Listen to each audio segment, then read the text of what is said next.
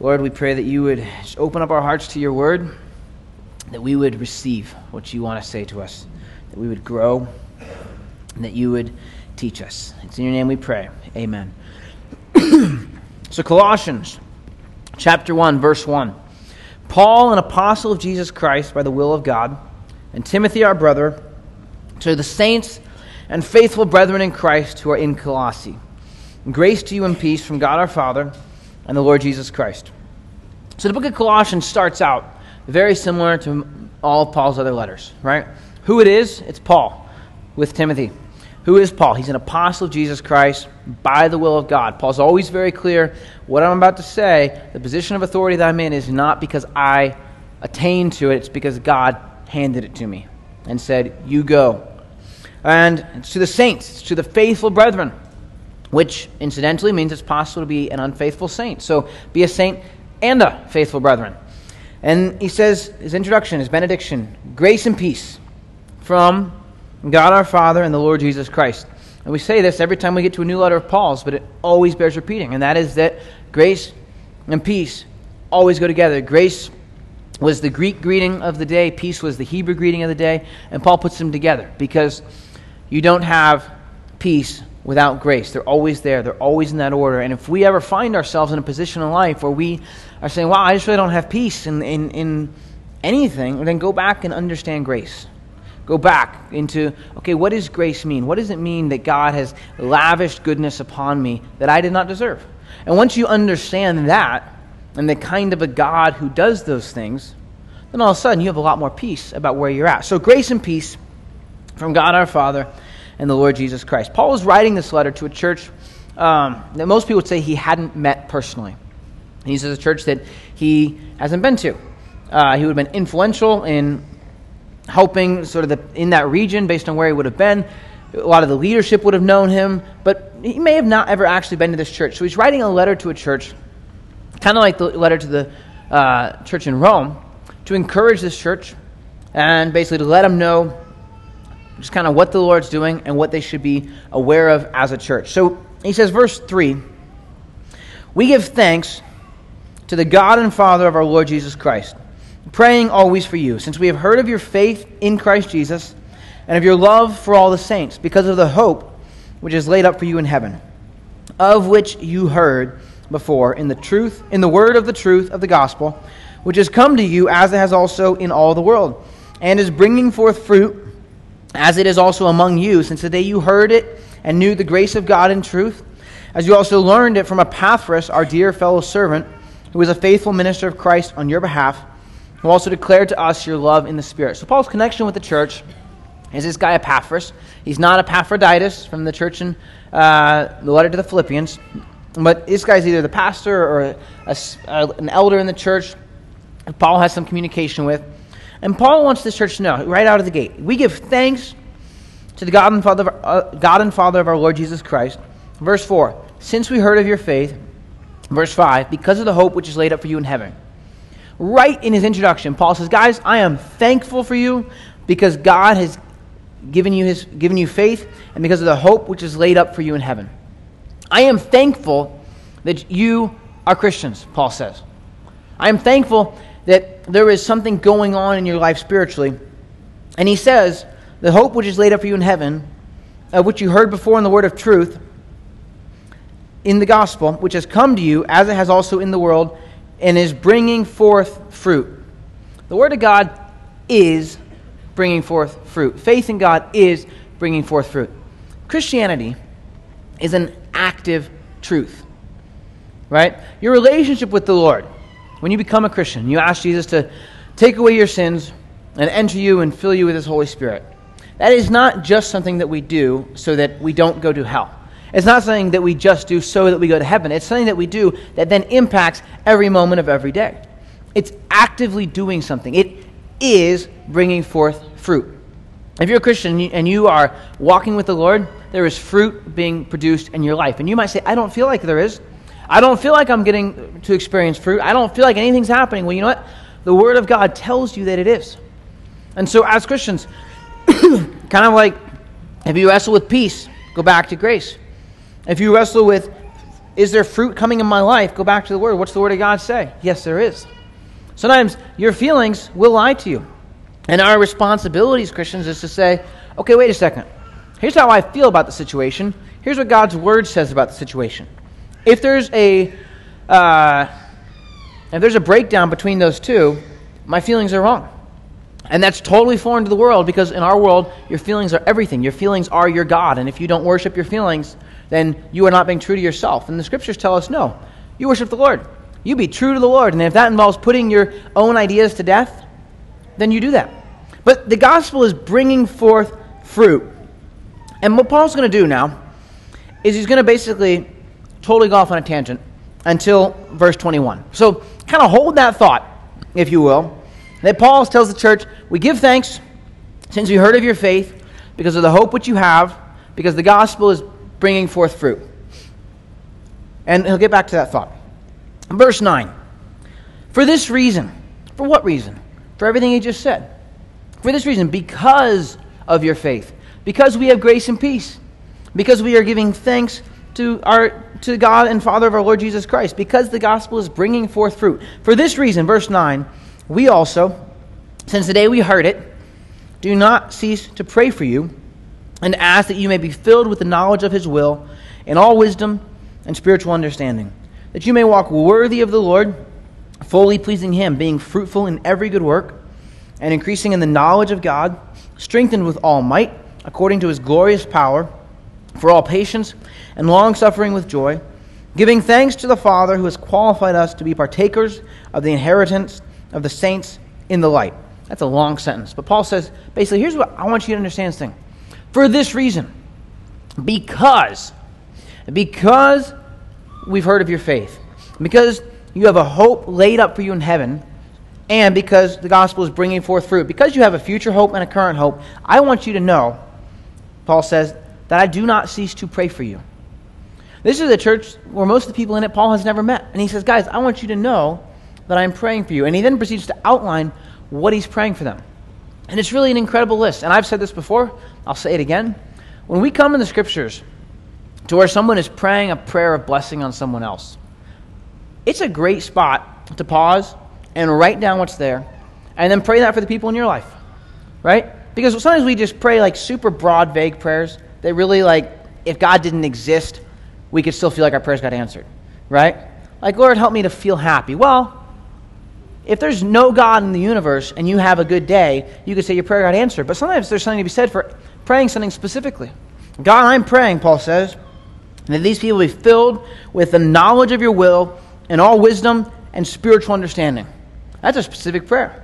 You pray that for somebody, and all of a sudden, that person is either moving towards the Lord or away from the Lord. That prayer is getting answered, or it's not getting answered. But if you're asking the Lord to do something in accordance with his word, then you never have to worry about, well, did I pray the right thing? You know, could I have phrased it a little better or whatever? Sometimes there's just a lot of richness in saying, you know what, Paul has prayed this for people. The Apostle Paul was I'd say a pretty smart guy, actually. I'd say he's a pretty wise guy. And so if Paul felt the need to pray this for people he had never met, how much more should we say, you know what, I'd like to pray this for the people in my life. So he's praying they'd be filled with the knowledge of the will of God.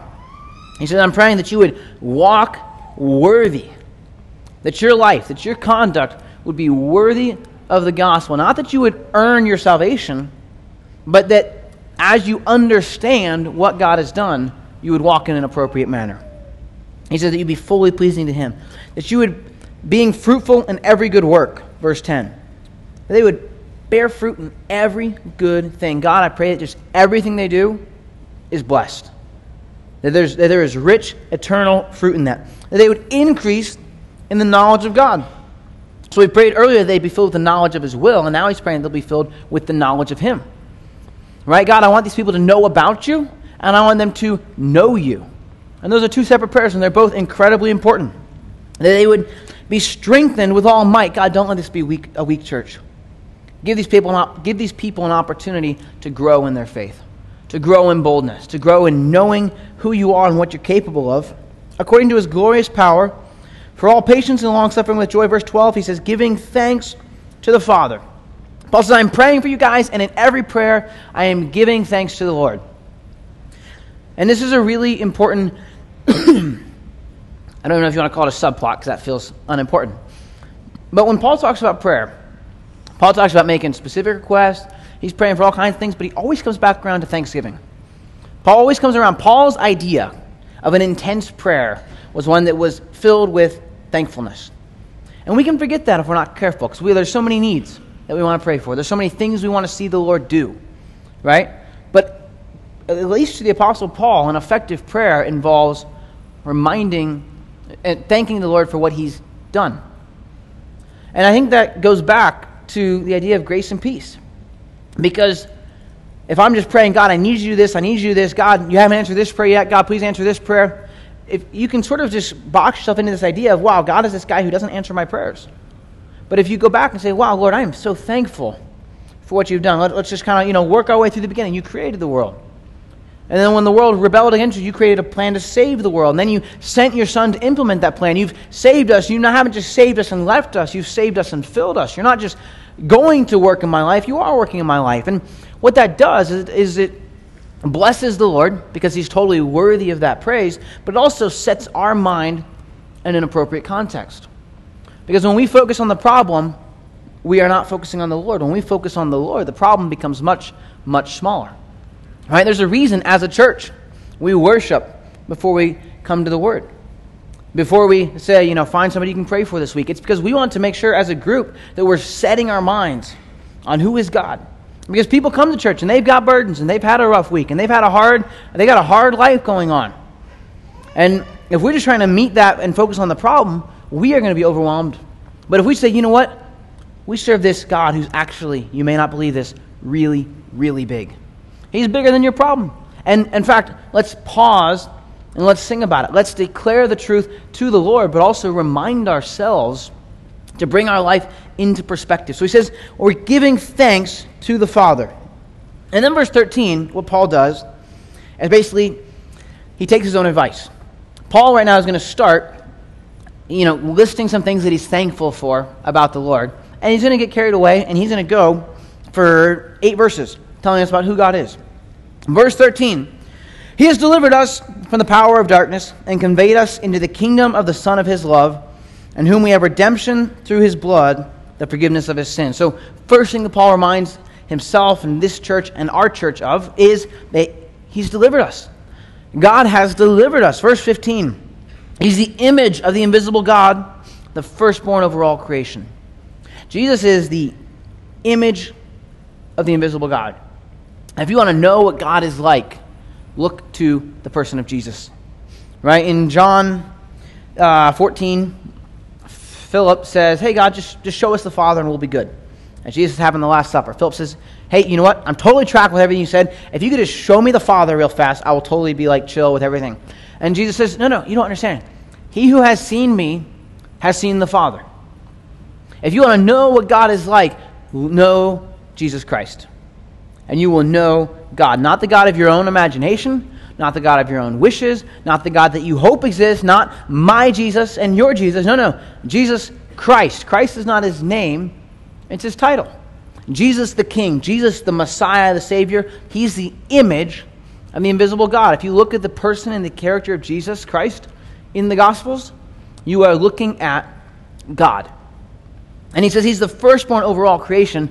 Now some cults and some false teaching will say okay, look, so Jesus was the first thing created, and so he's not actually God. He's kind of like the first. He's number one on the created scale. That's not what this word actually means, especially in the Greek. It's first in importance. He's the one who everything else is a very far second to, right? Jesus Christ is firstborn. Verse 16, for by him all things were created. In case, the Lord evidently knew that people would think, hey, maybe this means he's the firstborn of all creation, like the first thing created. No. Verse 16, by him all things were created that are in heaven and that are on earth, visible and invisible, whether thrones or dominions or principalities or powers. All things were created through him and for him, and he is before all things, and in him all things consist. And he is the head of the body, the church. who is the beginning, the firstborn from the dead, that in all things he may have the preeminence. So by him all things were created. He is before all things, and in him all things consist. And he is the head. So he's before all things, before anything was, before time existed, before space existed, before energy existed, Jesus Christ existed. In him all things consist. Everything, and that is a truly literal everything, exists because of what Jesus Christ is doing. And even people, pastors sometimes like to go into this thing where they'll say, they'll make a point, and that is that if you go down to the basic structure of the atom, according to really all the laws that we understand about physics, shouldn't exist. Because the atom actually has two components, and I'm going to demonstrate how little I actually know about chemistry. But the atom has two components that are actually repelling each other. They're pushing each other apart. Right? Like when you're a kid and you're playing with trains. They're doing it in the kids' room right now. You push the one train towards the other and it pushes apart. It's because they're the same kind of magnetic pole. They're repelling each other. Well, every atom in the universe is doing that. But there's something that's holding it together. Nobody knows exactly what it is. But there's this thing, they'll say, that's holding all the atoms together. Well, according to Colossians, it's not a thing, it's a person. And the person happens to be named Jesus Christ. And he is the head of the body, the church. Jesus Christ, the role of the church is to be under Jesus Christ. Jesus Christ is over the church. And Paul, what's happening, if you go back to the context of what's happening in the church in Colossae, where Paul's writing this letter, the church in Colossians is starting to have false teaching creep in. And this is an early form of a heresy that would eventually be called Gnosticism, that the early church had to deal with. And Gnosticism comes from the Greek word gnosko, which is where we get is the word for knowledge. And Gnosticism is this false teaching about special knowledge. And while we know certain things, and real Christians know really cool secret things that you can know too, as long as you're willing to either pay me the right amount of money or give me the right amount of power. But basically, where Gnostic teaching went was everything spiritual is good, and everything physical is bad.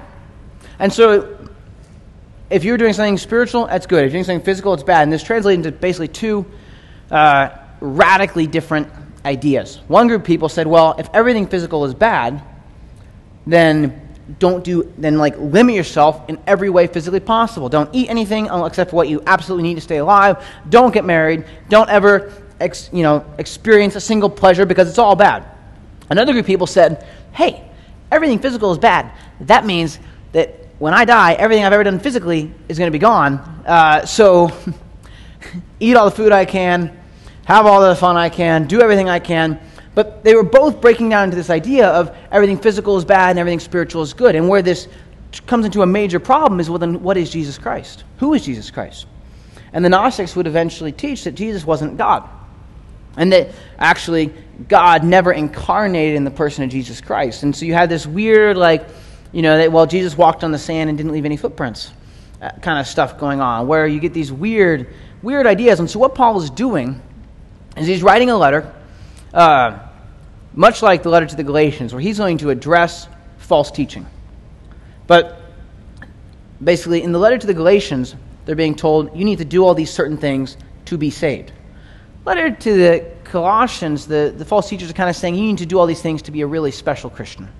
Right? And Jesus isn't really going to be enough to get you all the way, because he's not, his physical side wasn't all that great, and his spiritual side is good. So Jesus gets you going, and now we're just going to kind of finish this off. And what Paul's going to do is he's going to spend this whole book destroying that philosophy, but he never really addresses it. And what he does, and this is really important for us to understand as Christians, Paul is writing to a church that is wrestling with false doctrine. And so what he does is he sits down and writes the book that is more focused on Jesus Christ than really any other book of the Bible. And that's quite a claim, because the whole Bible is very focused on Jesus Christ. But Paul sits down and he's going to write this church about who Jesus is. And that is how so often the church needs to deal with false teaching. When someone comes in and has an idea, and you're like, maybe I can't even put my finger on it, but that's not quite right. you should go back to, okay, well, who is Jesus Christ? Who is Jesus? What do I know to be true about Christ? And if this teaching that I'm hearing isn't lining up with that, then that's a false teaching. And if you watch, cults and cultic groups and all these things, they always do something weird with Jesus. They always make him into something just a little bit off of who he claimed to be. And Paul's addressing that here, not by saying, okay, here's the top 5 things that are wrong with Gnosticism. What he says is, hey, here's who Jesus is. And here's why it's such a joy for me to get to serve Jesus Christ. So he's the head of the body, that in all things he may have the preeminence, that in all things he might be the one in charge. Basically, Paul says, everything that exists, everything, thrones, dominions, the visible things, the invisible things, the principalities, the powers, every ruler that you can see and every spiritual ruler that you can't see, they are all under him. And they are all, in the end, in the grand scheme of things, going to glorify him. All right? It is all about Jesus Christ. Verse 19, for it pleased the Father that in him, that's in Christ, all the fullness should dwell, and by him to reconcile all things to himself. By him, whether things on earth or things in heaven, having made peace through the blood of his cross. In him, in Christ, all the fullness dwells. The fullness of God is in Jesus Christ. Jesus was not 50% man and 50% God. He wasn't 60-40. He wasn't 70-70. He was 100% man and 100% God. In Jesus Christ, the fullness of God dwells. Right? And so Paul, he says basically, hey guys, I just want you to know I'm praying for you. And every time I'm praying for you, I'm really thankful for what God's done. Boy, what has God done? Let's just run through the list here real fast. That's what Paul's doing. Okay? He's just living out what he's encouraging the church, what he's telling them he does. He says, guys, I pray for you and I give thanks. Hey, speaking of which, let's give thanks. Paul is in a state of growth as a Christian where he is easily distracted by who Jesus Christ is. And that should be something that we are all growing towards. We ought to find ourselves more and more as we walk with the Lord, pausing to say, wow, thank you, Lord. You're really amazing. We ought to find ourselves saying like, no, Jesus is cool. No, let me explain to you. Do you understand how awesome the Lord is? Not like, yeah, do you know the Lord? Yeah, I know him. No. Do you know the Lord? Yes, I do. In fact, I was talking to him this morning. And he was talking back to me. And he was teaching me through his word. He was speaking to me. He was filling me with his Holy Spirit. He was empowering me. And then because I'm a sinner, I decided to do my own thing for a little while. And then I repented and came back to him and he forgave me. And now we've got fellowship all over again. We ought to be distracted by who God is. Because we serve an amazing God. We serve a good God. And instead of doing what the Gnostics do, which is say, oh, no, we need to split this up into these pockets of everything spiritual is good, everything physical is bad, so Jesus must not have been totally physical. Jesus was some kind of weird half-God thing. You know what? Jesus Christ is the one who's rocking the show. So we ought to enjoy giving thanks for who he is, praising him for what he does, and reminding ourselves of the God we serve. In verse 21, Paul finally gets back to his point. And you, who once were alienated and enemies in your mind by wicked works, yet now he is reconciled in the body of his flesh through death, to present you holy and blameless and above reproach in his sight. If indeed you continue in the faith, grounded and are steadfast, and are not moved away from the hope of the gospel which you heard, which was preached to every creature under heaven, of which I, Paul, became a minister. So, go back, if you will, in your mind, or in your Bible, to verse 3.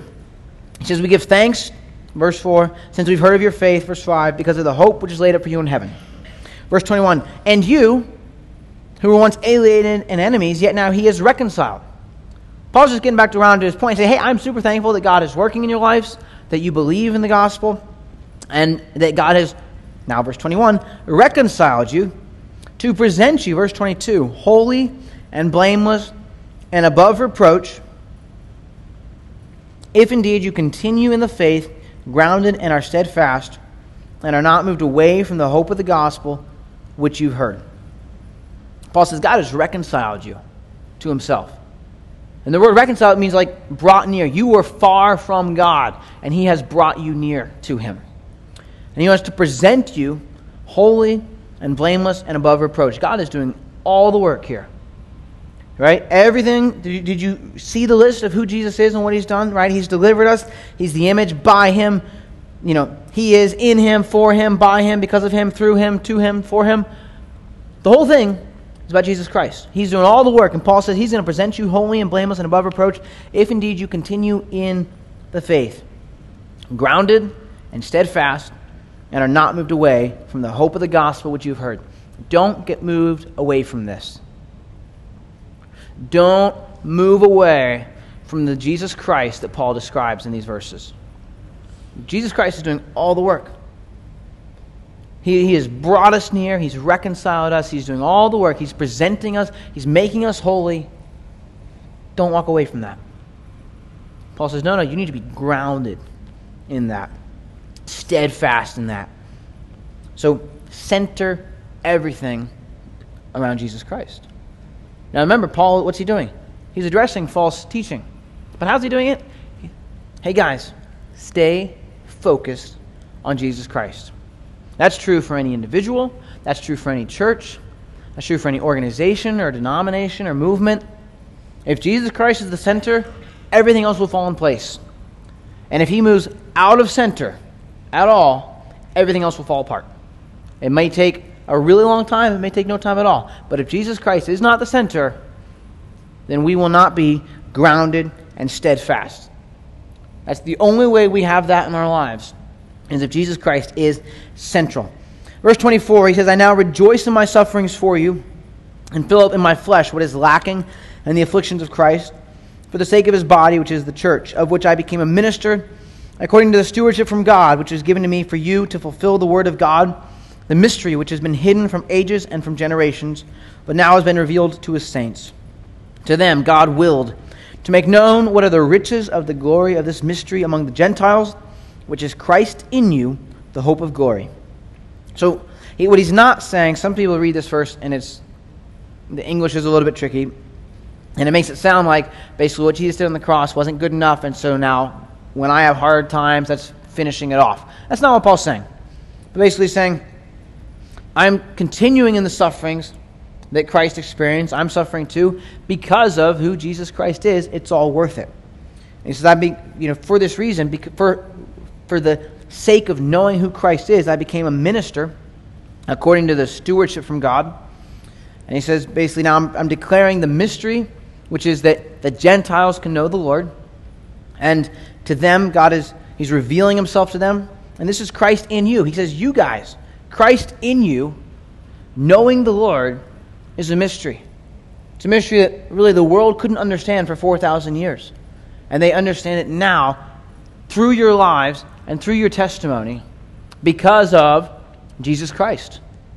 Because of who Jesus is.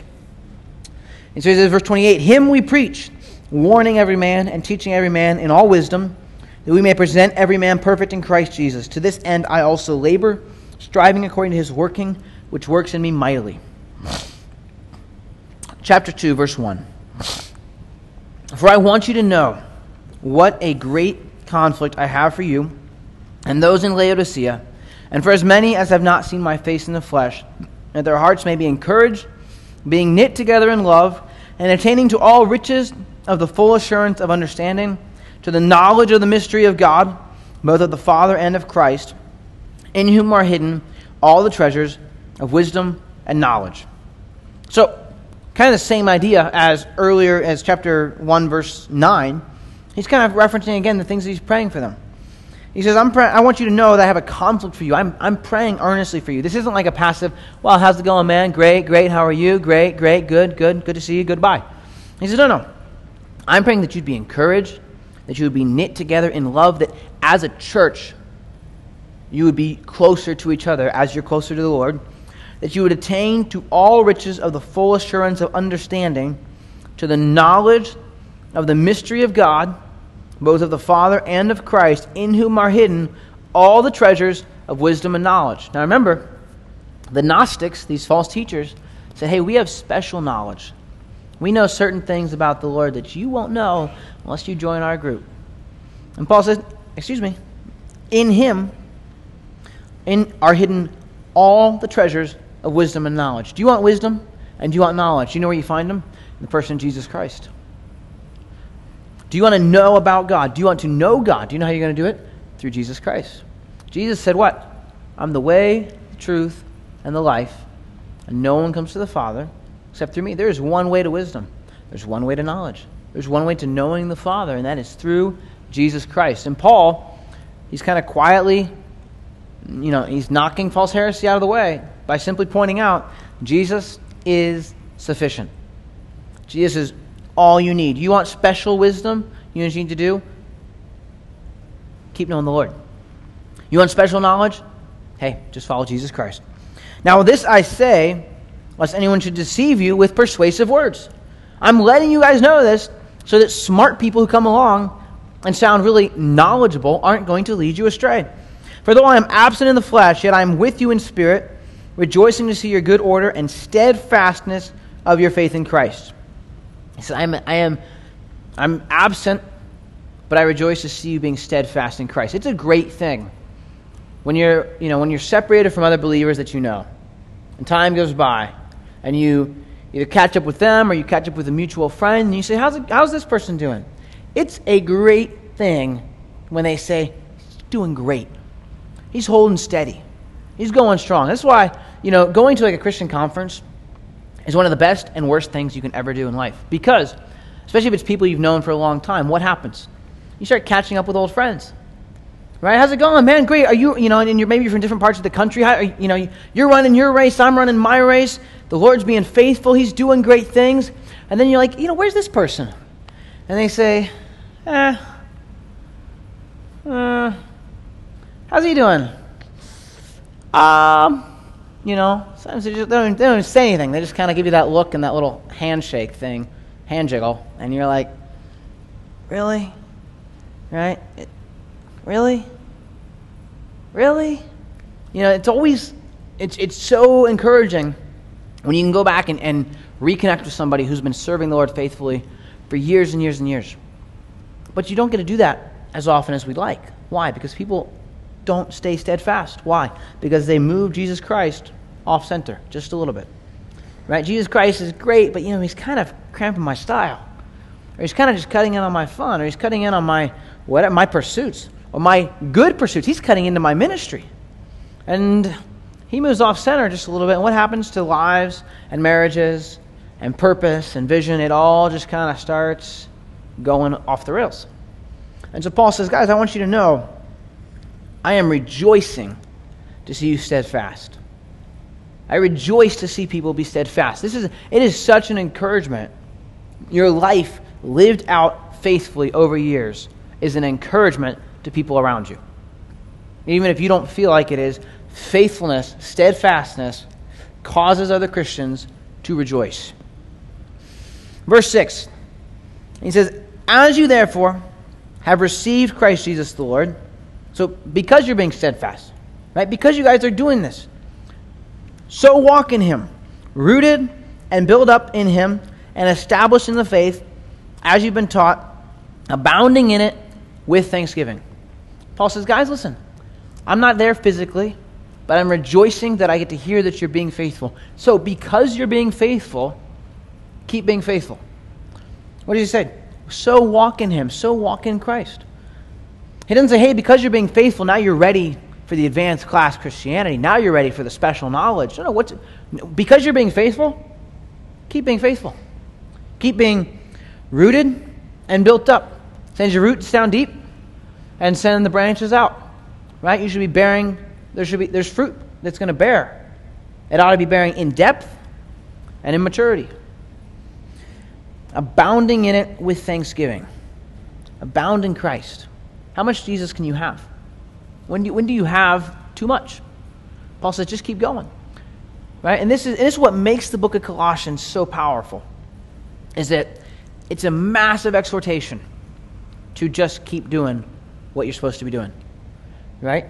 And so it's an incredible exhortation. It's one of the most encouraging 4 chapters in all of the Scripture. And it's, hey, Jesus Christ is doing something.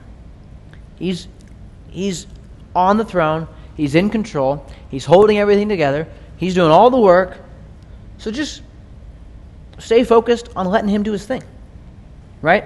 And so it's so simple, and yet it's so profound because we can want something just a little bit more exciting, and we lose sight of that, and all of a sudden we realize, no. If that's not the center, we lost everything. So verse 8, he goes on. He says, "Beware, lest anyone cheat you through philosophy and empty deceit, according to the tradition of men, and according to the basic principles of the world, and not according to Christ.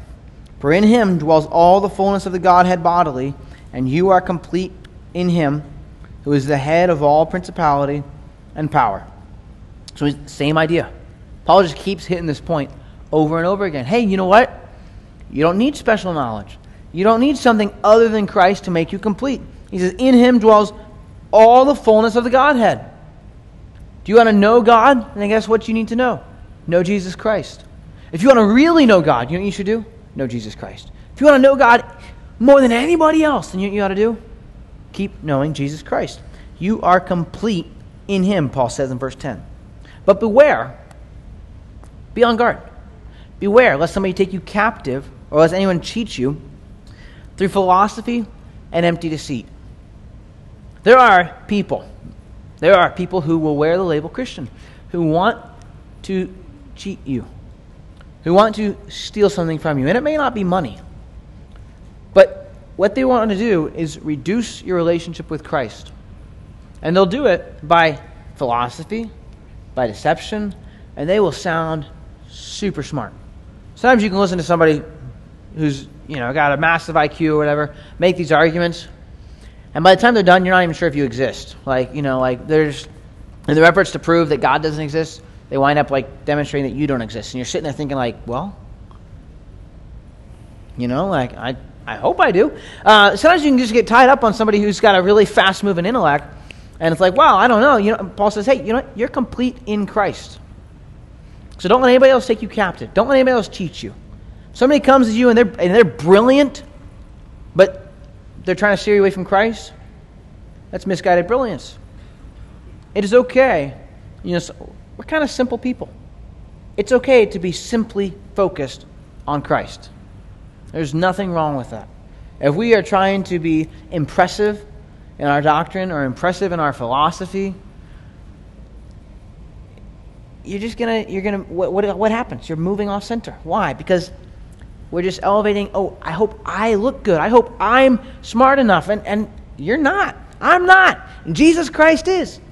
And so Paul just keeps going, hey, you're doing great. Keep walking in Christ. Keep growing. Don't let anybody else come along and tell you that is not enough. What you need to be full, to be complete, to be abundant, to bear fruit in Christianity, to bear fruit in this life, what you need to do is just to keep walking in Christ. Keep following Christ. Verse 11, he says, in him you were also circumcised, with the circumcision made without hands, by putting off the body of the sins of the flesh by the circumcision of Christ, buried with him in baptism, in which you also were raised with him through faith in the working of God who raised him from the dead. And you, being dead in your trespasses, and the uncircumcision of your flesh, he has made alive together with him, having forgiven you all trespasses, having wiped out the handwriting of requirements that was against us, which was contrary to us. And he has taken it out of the way, having nailed it to the cross, having disarmed principalities and powers, and made a public spectacle of them, triumphing over them in it. So if you will, kind of go back in your mind, as Paul's highlighting these different points of who Jesus is. In that first chunk that we covered, he's talking about, here's all that Jesus has done in terms of just creating the world, being over the world, being the ruler and authority. And then he's talking about, hey, Jesus is also the one who's steering the church. He's growing you. You just need to keep walking in him. But now he's making a point about salvation. And, okay, what does it mean that I'm saved by Jesus Christ? He says, you were circumcised with a circumcision made without hands. The Gnostics, there was a push, there was kind of a blend going on of Gnosticism, and there's always the temptation to go back into legalism, and there were some Jewish legalists in the church at the time, and they're pushing for, hey, well, you need to get circumcised to really be a Christian. Paul says, can I just make a point here? And I'm going to try and make the same point Paul made without going too far off the edge. But Paul loved using circumcision metaphors. And it's just awkward sometimes, but hey, what the heck? Paul's just making a point. Look, the physical act of circumcision, is removing a small piece of skin from the body, a small physical piece of skin from the body. The circumcision of salvation is not getting a minor operation. It's being skinned alive, right? Jesus Christ didn't come along and say, oh, there's a little extra piece of your flesh hanging on. Let's just, cut it off. No. He said, you know what? Let's just start over and just peel off the whole thing, and I'm going to just put my righteousness on you. Paul's making a point. If you think that physical circumcision is going to somehow supersede that, it's not.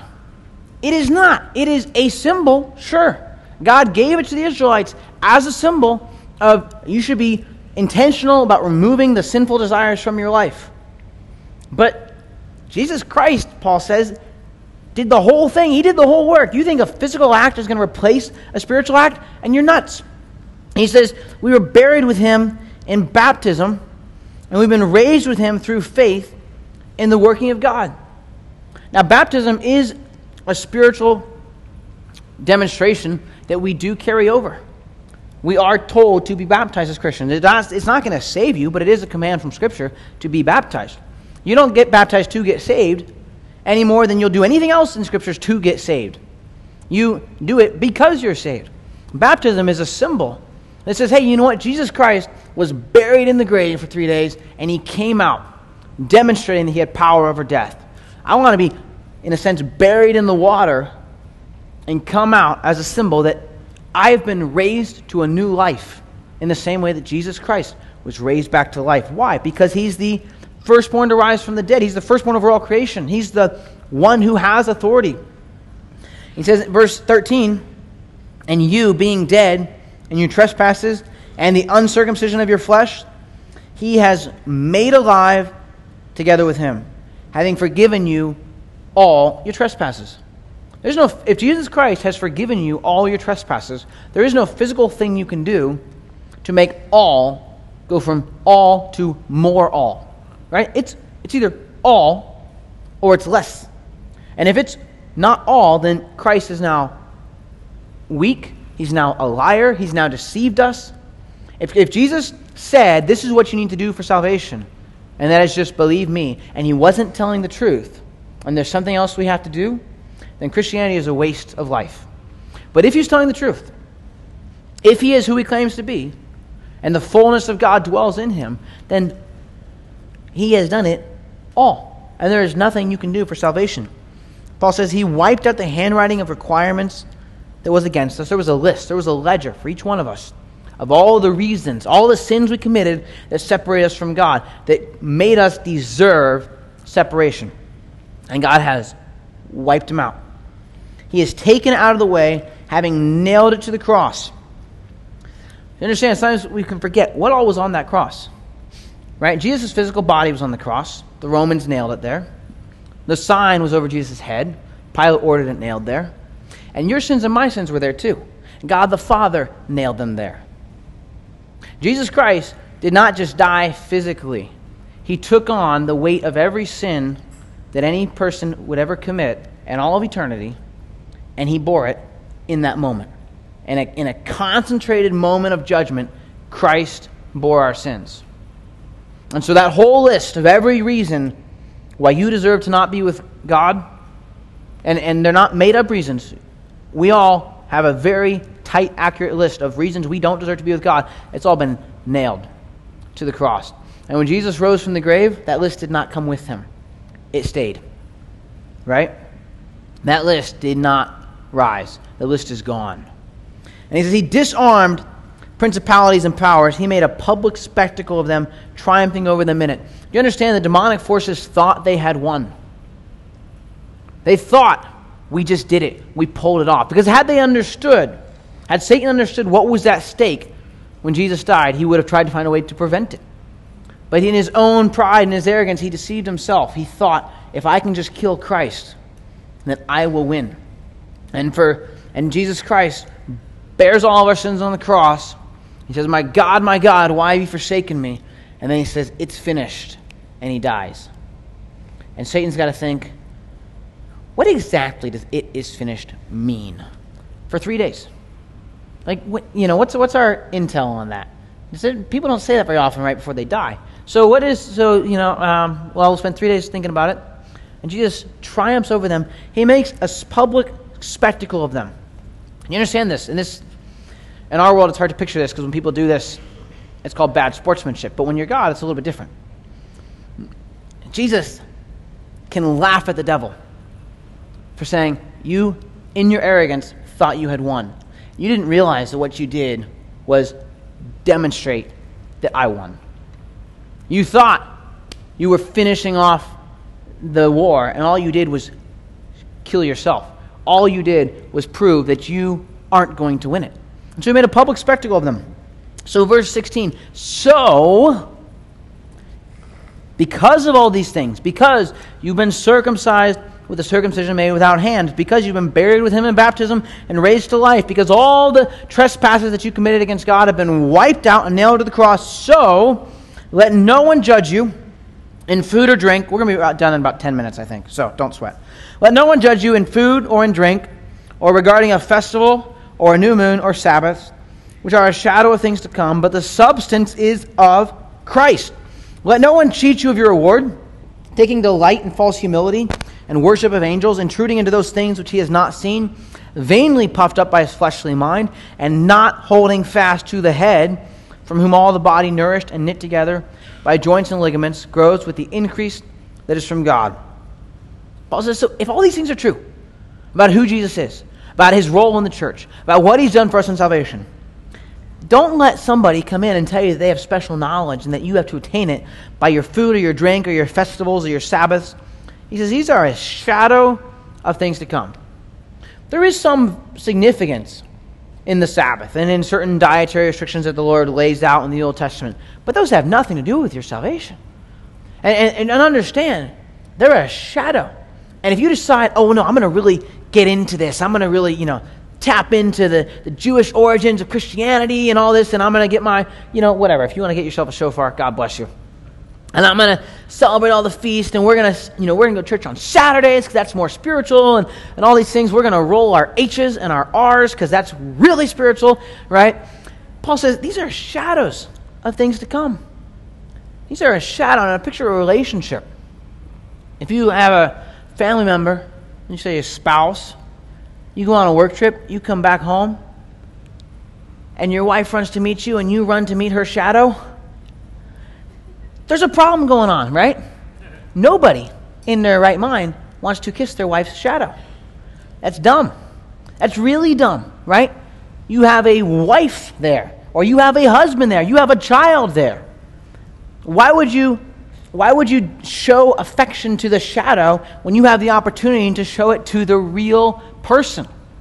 Paul says if you're going down all this road of Sabbaths and new moons and festivals, you're making out with the shadow. Okay? He says you're not holding fast to the head. Who's the head? Christ. Right? Chapter 1, verse 18. He is the head of the body, the church. So hold fast to Christ. If Christ is the head of the church, the head, your brain, from your brain, the whole body is nourished and knit together by joints and ligaments. And in the same way, through Christ, the whole church is knit together. It's built up. If Christ is the head, everything else will fall into place.